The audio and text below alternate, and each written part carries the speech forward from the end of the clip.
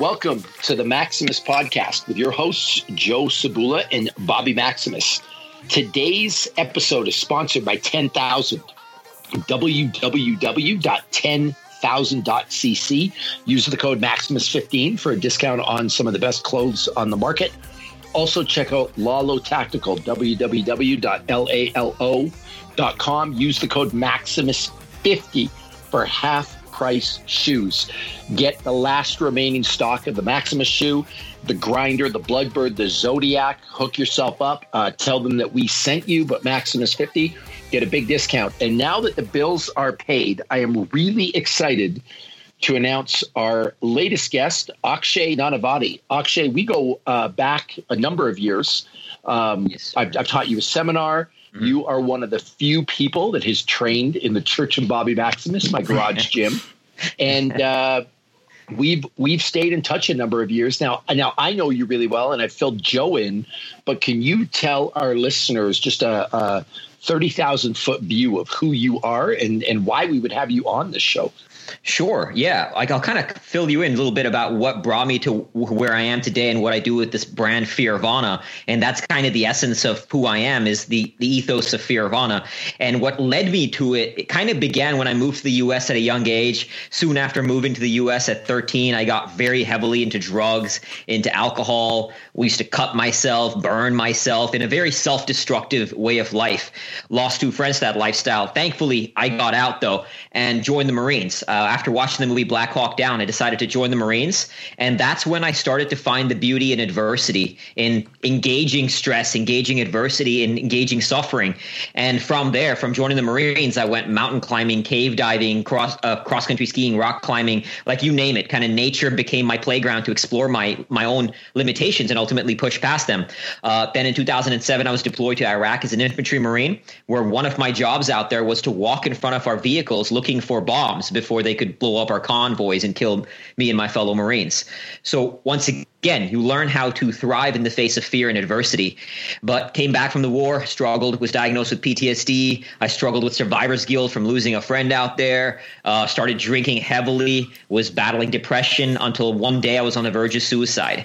And hitting that low moment, that rock bottom, like that was my climb out when I started researching neuroscience, psychology, spirituality to learn how to master my own fears and reframe my own experience of struggle. And that ultimately led me to everything I am now, everything I do now with Fearvana, and the idea that fear or any at a kind of a meta level, suffering of any kind can lead us to bliss and enlightenment. And it's not something to be demonized.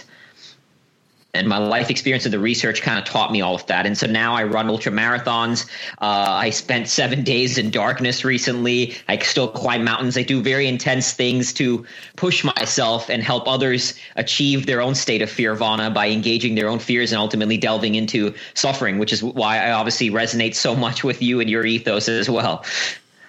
All right. Well, I appreciate that. You just brought up a bunch of questions for me. First of all, what possessed you to join the Marines after watching Black Hawk Down? Like, was it literally you just watched a movie and decided that was the life for you? Or was there a deeper meaning behind it? Because it seems kind of spontaneous to me. I want to add on to that, because of all the movies that I would assume would inspire somebody to join the Marines, that would not be the one that I would pick first.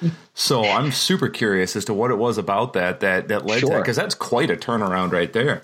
Yeah, that movie, that movie planted this seed. Right after watching that movie, I then read the book Black Hawk Down and just started devouring book after book on military and life in combat. And the particular scene in that movie, so it sounds like you all have seen it, there's this scene where Gary Gordon and Randy Sugar, they're in the chopper, and they volunteer to go onto the ground to set up a defensive perimeter, knowing that thousands of armed enemy personnel are heading their way, to set up a perimeter to protect one of the fallen Blackhawks and a soldier that was in that. Michael Durant was in that chopper, and they ultimately, just 2 of them, they had no idea when reinforcements would arrive, and so ultimately 2 of them died. But Michael Durant, the guy they died protecting, is still alive today as a result of their actions, and they posthumously received the Medal of Honor, which is the highest award for valor in the U.S. military.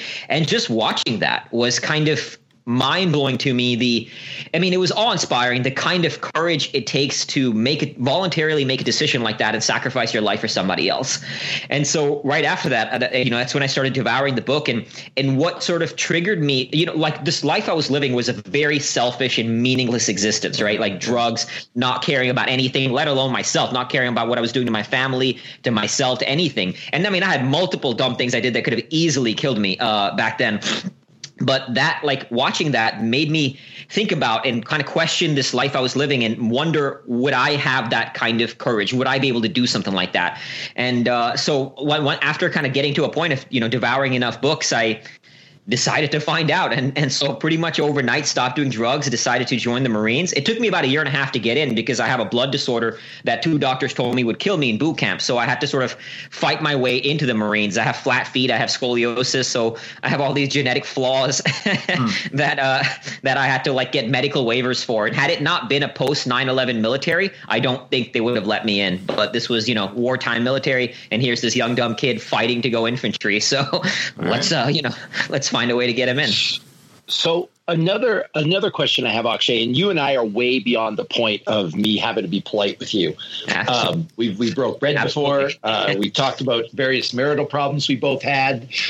We shared personal things. So I can just talk to you like I talk to any friend, if you will. Of course. You joined the Marines. You have this blood condition. Mm-hmm. You decided to walk in front of trucks looking for explosives with your feet. That's my question real quick. Was that your choice, or is that the role they gave you? It wasn't a choice. It was. It happened to be the role they gave me, which I had no problem with. I kind of went out there with a very dark mentality. I had lost a friend into the war already, so I went out there not expect. Like I was ready to go. If something had to go, I was like, done. Let it be me. And so it wasn't a very healthy mentality the way I went out there. That's why I'm asking with this stuff. Like, it sounds to me you had a death wish. So initially, not initially. So when I first joined the Marines, I wouldn't say that. Like, I just knew this was my path, and nothing, like, it didn't matter to me what the doctor said. I mean, again, it could have killed me. Obviously, I don't know, but I knew this is what I had to do. But the thing is, like, not only did I survive, like, I thrived. I graduated infantry school as the honor graduate in my platoon. So I loved it. I absolutely loved it. I thrived there. But when I did go out to Iraq, I wouldn't say it was suicidal, but I went out there, like, to give it some context. Here's why. When I first joined the unit after coming out of boot camp and infantry school, I got very close to a buddy of mine in the unit, became corporal, but Jacob Neal. And we became very close. We were like brothers. We did everything in the unit, in the training together. But whenever we trained, on the rifle range, for example, I'd beat him by a few points. Or in a run, I'd beat him by a few seconds. And so we did everything together, and we kept volunteering to go to war together. I mean, we joined as infantry Marines. We wanted to go into the crucible of war, if you will. I mean, that's partly even why I joined. And I don't mean to sound like sort of a war junkie. And admittedly, there was very naive perspective on war. But when you, like, the experience of war brings out the very worst of humanity. People do awful, atrocious, horrible things. But it also brings out the very best. You see things like people sacrificing their lives, jumping on grenades for somebody else. And I wanted to experience the extremes of the human condition at that level. So me and Neil kept volunteering every chance we could get. And twice the Marines told us we would go. Last minute, they canceled it. And one summer, while I was out vacationing in India, he finally did find a unit to volunteer with. And because he was a good Marine, he got promoted to corporal. And so what happened was he was in a seat that, because he was a vehicle commander, he was a corporal, that got hit with an IED, a bomb, and he was killed. So to this day, it still shows up from time to time. I struggled with the fact that I should not have been off vacationing that one summer, and I should have been there in country and gone there with him. And it should have been me that gotten that promotion, and it should have been me that been in his seat, so he could have come back home to his fiancée. Now, again, rationally, I get that, war, you can't predict that. I could have still gone with him, and he could have still died. I could have still come back alive, but emotionally did not change the fact that I struggled with that guilt. So when I finally got my chance to go, I got called up to go to Iraq about 2 to 3 months after he was killed. I went out there with this mentality, and again, admittedly naive, because you can't control where bullets fly in war, but went out there with the mentality that if somebody has to die, let it be me. And I gave away all my stuff before going to war, which made it very awkward when I came back. Yeah. But yeah, that's kind of why I went out there with that mentality. There was no fear of death. There was a willingness to accept it if it came. Wow.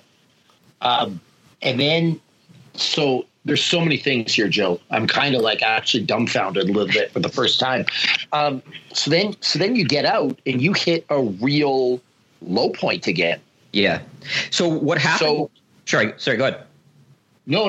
I want you to talk about that because it sounds like you went in and it's almost like the Marines were your salvation to a degree. Yeah. And then it got taken away from you, and now you had to cope in the real world a little bit. Yeah. Joe, you talked about this one of the last podcasts about if this is your whole life, what do you do when it's gone? Yeah, we were talking about Hurt Locker.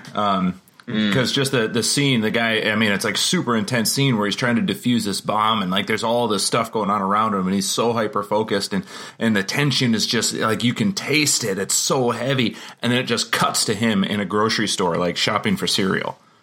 You know, and it's just like the difference between being in that zone and in that moment and in that intensity, like you said. I mean, you're in the highs and the lows of humanity, and then it's like back to the real world. Boom. Yeah. That's one of the things that makes it really hard to come back. I mean, war is a very addictive experience. It's a very addictive experience. So when I came back, I mean, after coming back, I was volunteering to go back again. I came back and went to finish my senior year in college, and I kept volunteering to go back. I could not handle this world, you know. I mean, I came back to college, right? So, and now I have a sort of different level of self-awareness, but at the time, I can't blame the college student for having the awareness they had and not having the life experience that I had. So inevitably they look at the world differently. So but from my point of view at the time, you come back, they're complaining about a lot of dumb shit. It's a different worldview. So I kept trying to go back to Iraq, back to Afghanistan. Once again, did not get my chance. So what I decided to do was go back to war as a combat journalist. And so I went to go get my master's degree in journalism with the intention to go back to war as a journalist. And like I wanted to become a combat photographer or a freelance combat journalist. And then I met my now ex-wife, but I met my wife at the time. So that plan kind of changed, got a corporate job for a year and a half. But at this point, like I was drinking like a college student and drinking over weekends, but it hadn't hit a tipping point yet. What happened was like the day I signed up for my corporate job, I actually signed up for this trip to ski 350 miles across the world's second largest ice cap. So basically I knew exactly what day I would quit my job. So a year and a half later, I quit my job, ski across the ice cap, come back, start building a business. Now, all of a sudden what happens is with no college, with no job, with no intense expedition like skiing across an ice cap, with all of those structures gone, now I have to create structure myself. And if you're not creating your structure yourself, that's when the demons rise up, right? With no external structure imposed upon you, the military structure, the job, these intense like expeditions, climbing mountains and skiing across ice caps, without that external structure imposed upon me, that's when the demons started to rise. And slowly drinking on a Friday led to drinking on a Friday and Saturday. Right. Then it would be 3 days, 4 days. I mean, I was at a point in my life that I would drink a bottle a day, literally drink till I pass out and wake up and drink again and just do that until my body just couldn't take it anymore. And slowly that hit a moment where after these sort of 5-day binge sessions, I woke up one morning and was about to just be like my mind was kind of like this pattern is never going to end. So what's the point? And I was about to kind of walk over to the kitchen and pick up a knife and slit my wrists. And it that moment shocked me, the fact that I would even think about taking my own life, because I had this vision of who I was, and that was not it. You know, even though I was kind of doing these things, it shocked me that I hit such a low that I was seriously considering taking my own life. And that was kind of the start when things started. I mean, it wasn't like a magic aha that magically everything got better there, because I still kind of drank after that and I still, fell. But that was the starting point that led to the climb out. Wow. And so you have this climb out. How did you plan for that? Because it seems a lot different to me than planning a workout. Yeah. Planning like a trip. I'm not trying to trivialize it, but it's like I can't relate because I've never been in that place. I mean, got you. Actually, I can talk about my struggles. I lost my dad at 20. That seems trivial to me compared to, even though it was a big thing in my life, it seems trivial compared to what you went through. I fought in the UFC, and I remember the nerves associated with that and how hard it was to make it. But again, that seems trivial. Like I think I'd have an easier time making the NBA right now than dealing with what you dealt with. And so I can't even relate. So where does somebody even start to pull themselves out of that? Did you have a mentor? Did you go to therapy? Did you just come up with a plan? There was no plan formulated per se. I was seeing a therapist at the time. So what actually led to me like sort of being diagnosed with PTSD by the VA. So again, to be very frank, what was happening was my wife and I had a great marriage at the time. But we got to a point where I was struggling physically, like sexually, and it wasn't anything physical. It was a psychological issue. So my wife was kind of like, let's go find out what's going on, And so that's when she said, let's go to the VA, started seeing a therapist. And what was happening was every time I would leave the therapist, I would drive almost you'd always go straight to the liquor store. And I mean, again, I take responsibility for my actions, but as I started hitting the low, it started looking at initially the client was okay, let me just figure this stuff out. Like, I started reading books, started looking at getting deeper and deeper and deeper into personal development and every facet of it, from psychology to spirituality to neuroscience of the brain. And what I started to learn was that the therapy, like while the therapists of the VA were great human beings, great people, like they really cared, they were just operating from a really bad playbook.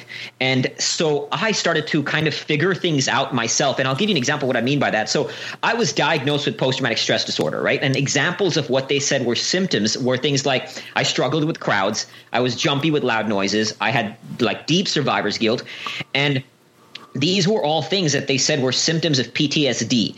But what I had come to learn was that these were symptoms of post-traumatic stress, but there's a distinction between post-traumatic stress and post-traumatic stress disorder. They are not the same. And by adding the word disorder to it, we demonize the experience as if it's something wrong, right? Like disorder, that's the nature of the word. But the reality is my brain had learned to say loud noises equals death because it spent 7 months in a war zone where it had to be very alert to loud noises.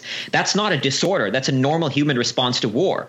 Same thing with survivor's guilt. Same thing with being wary of crowds. So as I started to learn all this stuff and stop kind of demonizing the experience of post-traumatic stress, that's kind of what led to the ethos of Fearvana, is that the experience of suffering, of stress, of struggle, of fear, it's not something negative. Everybody frames it as something negative, like fear is bad, don't be scared, be fearless, stress is bad, suffering is bad, adversity is bad, even guilt. We often frame guilt as a negative emotion, and I was running away from it. That's what led to my drinking. But as I started to research all these things, I had to go face that demon. I had to go into it and understand it and explore it and deal with it and not try to run away from it. In the therapist's office, and everybody who knows me, loves me, cares about me, they're all kind of like, don't feel guilty. It's not on you. It's not your fault. And like, again, rationally, I get it, right? But the reality is emotionally, it didn't make it go away. And so until I stopped demonizing the guilt, so as a very concrete example of reframing the experience of suffering, for a long time, and only recently have I changed the words on this, but for a long time, I had a picture of Neil and me up on my wall. And it said, this should have been you. Earn this life. And that's a very intense thing to look at. But my guilt became my ally. Guilt was not a bad emotion. It was an emotion. And every emotion, every experience is not bad. It's not good. It just is. And so kind of the awareness of that, the acceptance of it, allowed me to reframe it into something useful and stop demonizing it, which we collectively do. And that's the fundamental problem, is the demonization of suffering of any kind, not the suffering itself.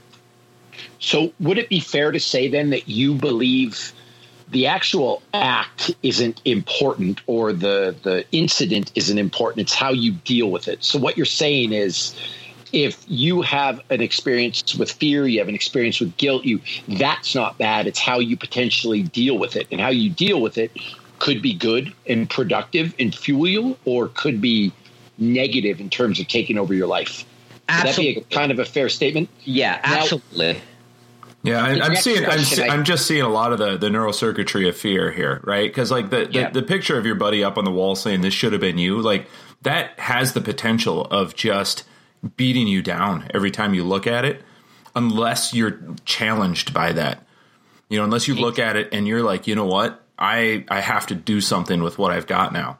Because exactly. If you don't have that piece, like, holy cow, that's like some heavy shit right there. Yeah. And your point is really valid, Joe. So actually, I just recently changed it because it worked until it didn't, right. Like kind of what got you here won't get you there. So recently I've changed it because the guilt was it had gone far enough, and and it was kind of going too dark. So I recently changed it to honor his death, earn this life. So a few word shift, but a huge shift in what that really means.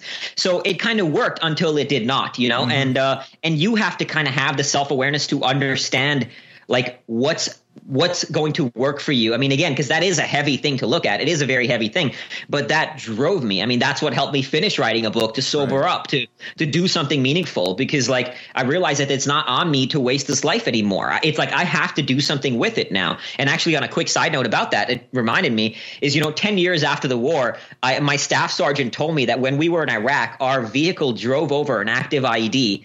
And for some reason, God knows what, it did not explode. And I didn't actually know this. I must have missed the debrief that day or what. I just never heard that until my staff sergeant told me. So it was kind of like, it was a humbling moment to think about that and to think about everything that I had been approaching it about, like, why am I here kind of thing.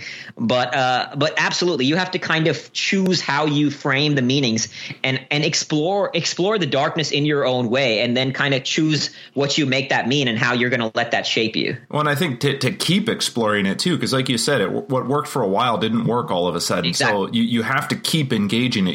It's not something that you fix once and then you're done with. Absolutely. Yeah, I think that's a huge kind of flaw in the personal development. It's like this, one magical thing, and a silver bullet, and your life has changed. It's like a constant battle, a constant relentless fight of self-awareness and kind of engaging that self-awareness, taking action, seeing what's working, seeing what's not, and seeing when something no longer starts to work. So yeah, it's a relentless process. And I think that's why you have to keep going. I mean, on the one side, yeah, of course, do the things that are sort of light, explore joy, explore. Yeah. It's like this duality. You got to explore the darkness and the light. But the challenging part is going into the darkness, which a lot of people don't do, because that's the hard part.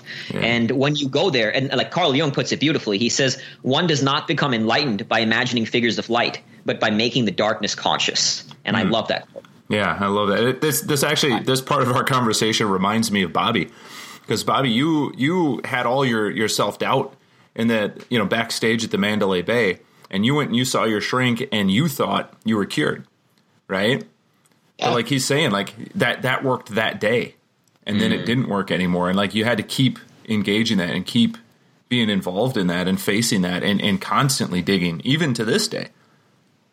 No, that's absolutely true. Now, Akshay, I have another question for you, and I don't know if I know the answer to this. I know a lot about you, but when you talk about how the playbook at the VA was kind of off, right?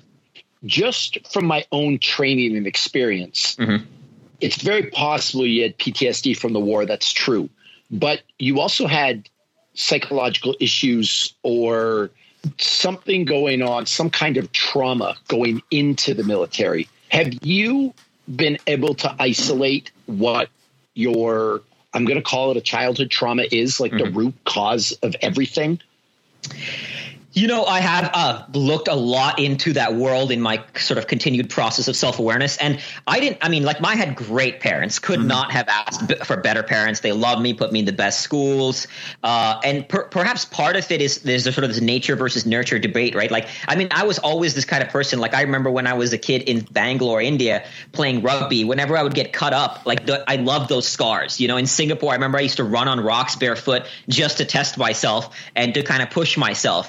And so my mom has asked me, what could they have done differently so I hadn't gone into drugs the way I did? Because again, like they were not even remotely bad parents, like great parents. And the thing is, I happen to, and again, I take responsibility for my actions, but you're a young kid who's very affected by your environment. Yeah. So I happened to get into a group of friends, and I was the person who, to this day, is kind of pushing the line of the extremes, right? So I was either running on rocks, so when we got into drugs, it was me and one of the guy who first started going into harder stuff, and that guy ended up ODing. So he's no longer alive today. So that could have easily been me, right? So I don't know if there was trauma per se, but I think some part of me, perhaps nature, was always looking to push the edge, push the line. And like for a little while, I just got caught up in a very negative environment around that. Like I always told my parents, had I found a group of ultra runners, I probably would have started ultra running much earlier, So I think that was it. And then the problem is, which kind of translates to your point, Bobby, about the meanings we create. We live in a world that creates paradigms around suffering and trauma. And there's actually a great example of this. So Dr. Mark Seligman, he's one of the researchers of positive psychology. He went into West Point Military Academy and he asked the cadets, how many of you have heard of post-traumatic stress disorder? And it was like 95% of people raised their hands. And then he asked them, how many of you have heard of post-traumatic growth? And it was less than 5%. So the problem is that's become a self-fulfilling prophecy that trauma equals like war equals disorder or trauma equals disorder. And that's how I fell into that trap. And that's the same trap when you were talking about like the bad playbook of the VA. We've created that paradigm that, I mean, to this day, when people hear I'm a veteran, especially in America, there's almost this, and I kind of get that it's coming from a place of love, but there's this pity, like, oh, poor you, you're probably messed up in the head, Yeah. And that's a flaw. Like trauma does not have to equal disorder. So I think by shifting paradigms which is what I've done now, is that like now, there's like a positive relationship to the experience of trauma and suffering, however it shows up. And that's kind of developed over time through all of this. So yeah, I don't know if there was a childhood experience. It was just kind of the paradigm that I had been built into and that society is built into and how we view adversity of any kind. Yeah, and the reason I say that, Akshay, is because my experience as a police officer, and obviously I'm not going to talk about being at war or anything like that because I can't relate.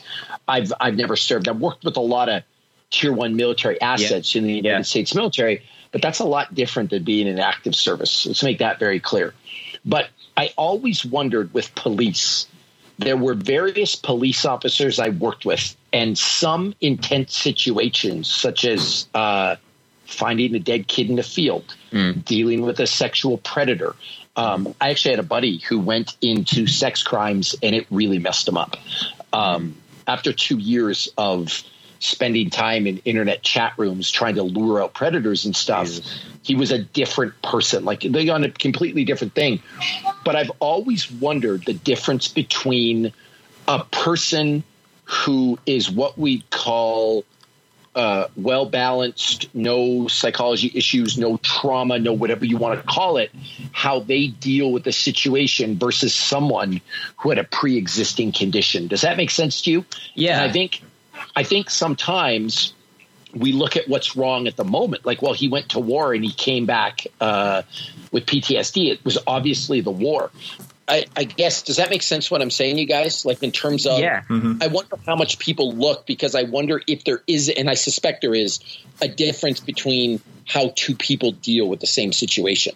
I would totally agree. Like me and my Marine buddy have talked about that a lot too, that we wonder like to what degree a lot of us are, like we kind of joke that I was out of my mind before I joined the Marines, so like in many ways that like before I joined the Marines, I was free soloing up rock walls. I would climb 60, 70, 80 foot rock walls with no rope. I was climbing mountains in the Himalayas. I fractured 4 bones in 3 months from skydiving and rock climbing. So I was doing very like intense things before I even went to war. So I totally get what you mean. There was certain mindsets about me that probably made me much more conducive to the response that led to my response post-war. So I totally think that like a lot of what happens before shapes our response after as well.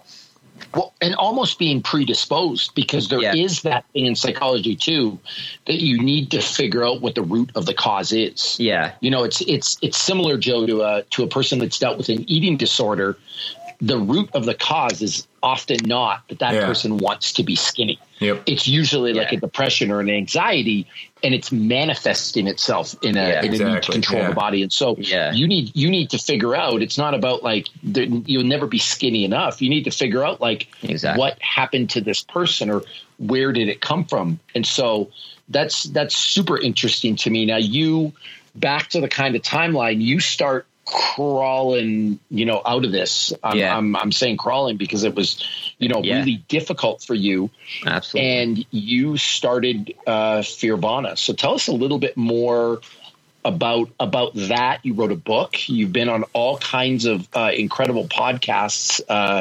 I mean, the Dalai Lama wrote a foreword or endorsement from your book, which is insane to me. And by the way, if you could email me his cell number after this, I got to talk to him. I'm having a hard time with 19 COVID, and you want to get him on the podcast to advise people. So if you can do that for us, but explain to us how this crazy world came about. Yeah, roger that. So after I started researching a little bit myself, it obviously initially was just to navigate my own healing, to navigate my own darkness. But it kind of led me on something. And as I was kind of figuring all this stuff out, I realized how flawed we are in our collective approach to suffering.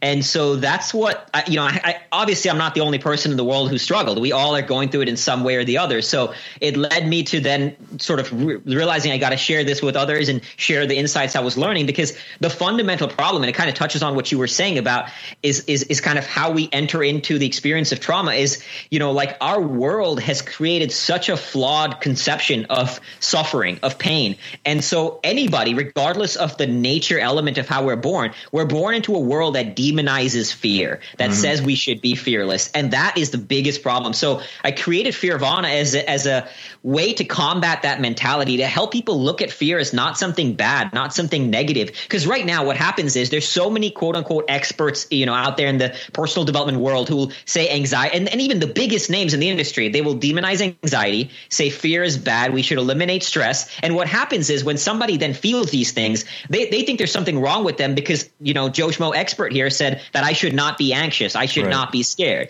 And that's the problem. So I created Fearvana to help people develop a positive relationship to the experience of not just fear, but at the highest level, suffering itself. And when you do that, like that to me, and research would back this up, is the most important skill to master, is to develop a positive relationship with the experience of suffering of any kind. And so that's what the ethos of Fearvana fundamentally is how do you develop that relationship and then use that to do what I call find, live, and love your worthy struggle. So I call it your worthy struggle. Like that's your path in life. I don't like that term, follow your passion. I think passion for what you do is a good thing, but especially when you speak to younger kids, the idea of following your passion conveys this notion that if I follow my passion, life is going to be sunshine and unicorns and rainbows, and it's going to be great. If I love what I do, I'll never have to work a day in my life. I think that shit is garbage. It's nonsense. Like I love what I do. I know y'all do, but it's fucking hard sometimes. It's really hard. But that's not a bad thing. So I call it your worthy struggle. How do you embrace that struggle worthy of who you are and who you want to be? And Fearvana, the idea of it is turning our suffering, turning the struggle into an experience of bliss by walking that path, whatever it may be for you. So that's what eventually led to the book. And now a whole business around that concept, and finding my own kind of the experiences of Fearvana. So getting back into the outdoors, running ultra marathons. So I still do things like, running ultras, climbing mountains, but now I do it from a very different level of consciousness than I was back in 2012 when I skied across Greenland for a month. Back then I was just running away from my demons. I was doing everything possible to run away and to go into these extreme environments where I did not have to face them. So today, again, I'm not doing it as a way to run away. I'm doing it as a way to explore something greater. So recently I spent, I was in Norway for a week skiing, doing a cross-country skiing polar expedition. I ran like 80 miles around a 0.2 mile loop for 20 hours a few months ago. Spent 7 days in darkness. So kind of exploring my own. Back up. Can you repeat that? You ran what? 80 miles around a 0.2 mile loop, so 400 laps. What is wrong with you? That sounds to me like the worst thing. It's like running around a track 900 times. Yeah, it was psychological torture. You're just looking for stuff to test yourself. Talk to me about the darkness thing, because this intrigues me. Yeah, so what kind of inspired it is, as you know, Bobby, I went through a pretty challenging divorce, not last year, now the year before last, and kind of navigated that. What happened when I did is I ended up breaking my sobriety, and I obviously did not like that about myself. So I was like, okay, something is kind of missing. I got to go deeper within. And, I had confronted my fears in so many different contexts, and I kind of realized the big thing I was still kind of avoiding was stillness.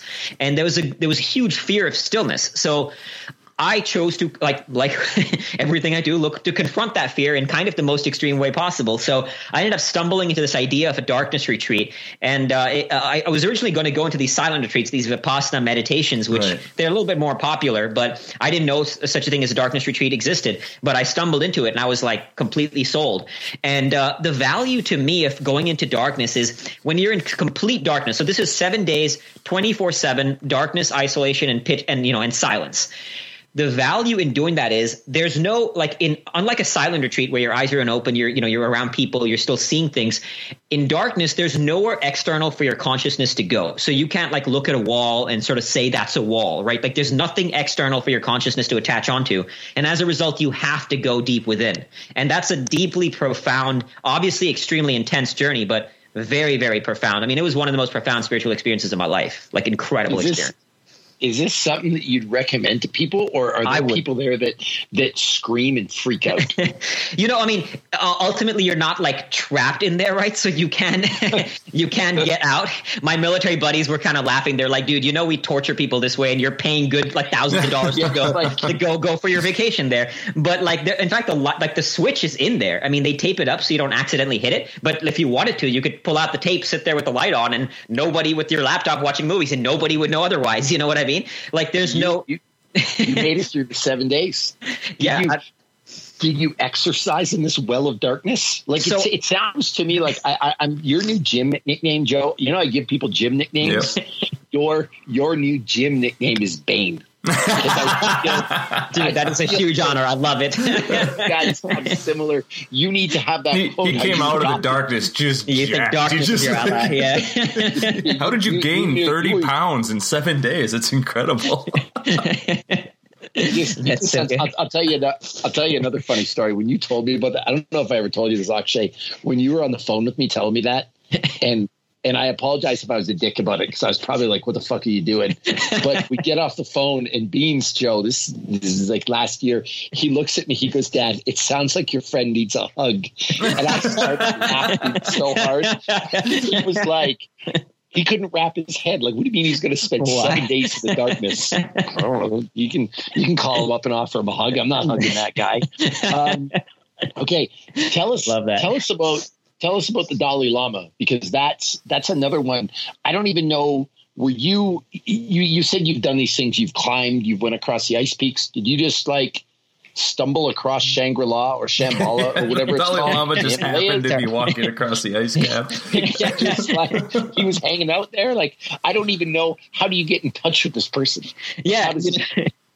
No, totally. I mean, so when I came up with to be very frank, my wife coined the word Fearvana. I had sort of been ex-wife, but I've been sort of living the lifestyle she coined it. But when I wrote the book and came up with this, it was a very spiritual concept, right? So I thought, who's the epitome of spiritual mastery to validate this concept? And I had no platform, completely unknown, like nothing. So I was like, it'd be cool to get the epitome of the spiritual mastery, the Dalai Lama, to endorse it.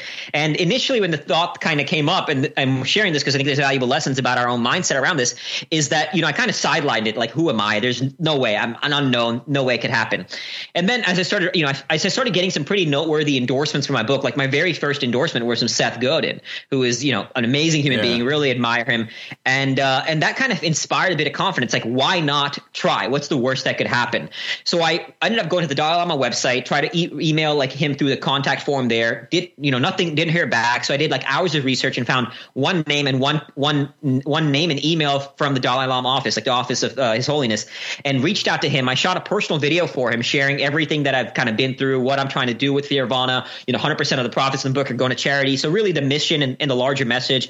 Shot the video, sent it to this monk. This guy connected me to like 3 other monks. Eventually I find the right monk. And then this monk is like, all right, we got your stuff. We'll check it out. And 5 months I'm building the relationship with this monk. And the whole time, as I would reach out, I wouldn't hear back after like writing him, emailing him. And my whole time, my mind is like, they probably hate my book. They're ignoring me. They hate me. And this is really important because we go through those moments of self-doubt. We go through those moments of that inner conversation, but we don't have to let that define us. Like, it's okay to feel those things. And throughout this 5 months, I'm constantly going through it. But I'm kind of saying, okay, you can feel, you can have those thoughts, but you don't have to be defined by those thoughts. Let me follow up anyway. So I kind of kept building a relationship with this monk.